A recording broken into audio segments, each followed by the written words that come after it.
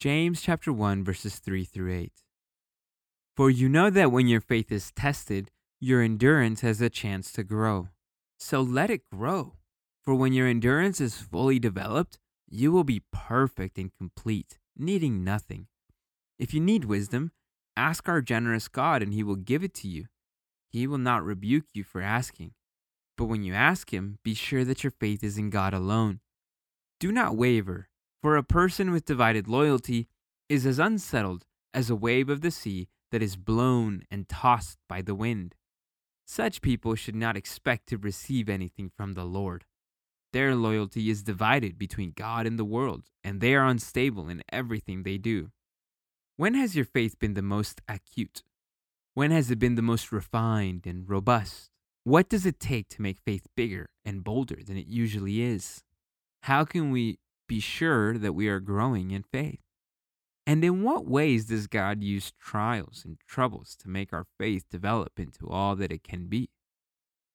That's a lot of questions for one day. But in verse 4, we see that when our endurance has a chance to grow, we become as those needing nothing. And wouldn't it be nice to need nothing? I will admit it.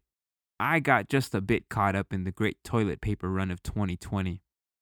Well, by that I mean I had a great deal of anxiety around the idea that we needed a certain amount of TP.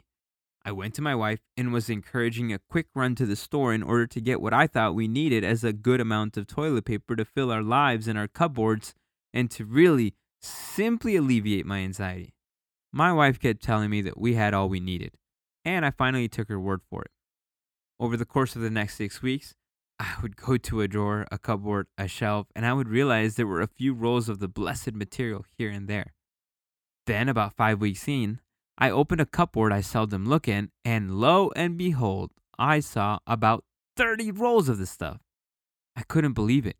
I went to my wife, and she explained that before this whole shelter-in-place order had begun, we had taken a shipment of our online bamboo-based TP, which is like 60 rolls. We get a few of these a year, and we store the rest. Apparently, we rarely get through a shipment before the next one comes. We had all we needed, and there was comfort in knowing this. While she hadn't explicitly told me where it all was, she had simply admonished me to trust her. I should have believed her much sooner, and with much more commitment. She was right, but wanted me to find it all on my own. Just for the record, I don't think she was teaching me a lesson so much as she couldn't be bothered with my anxiety. I tell you this story to illustrate that just because you don't know a thing, it doesn't mean that God doesn't know it. We have to ask God for wisdom and then trust in the knowledge and truth he will reveal to us. Sometimes he reveals it all at once, and sometimes he reveals it slowly to us through our trials and troubles.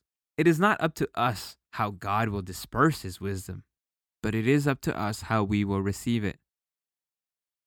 What we can be sure of is this: our faith is refined in the waiting, in the hoping, and sometimes in the silence during the trials. We shouldn't be concerned that we are growing our endurance.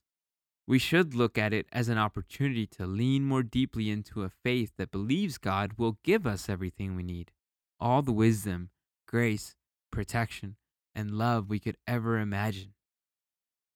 When have you felt tested and troubled? What did it do to your faith? How can we know when we are leaning into the wisdom of God? How can we know God's timing?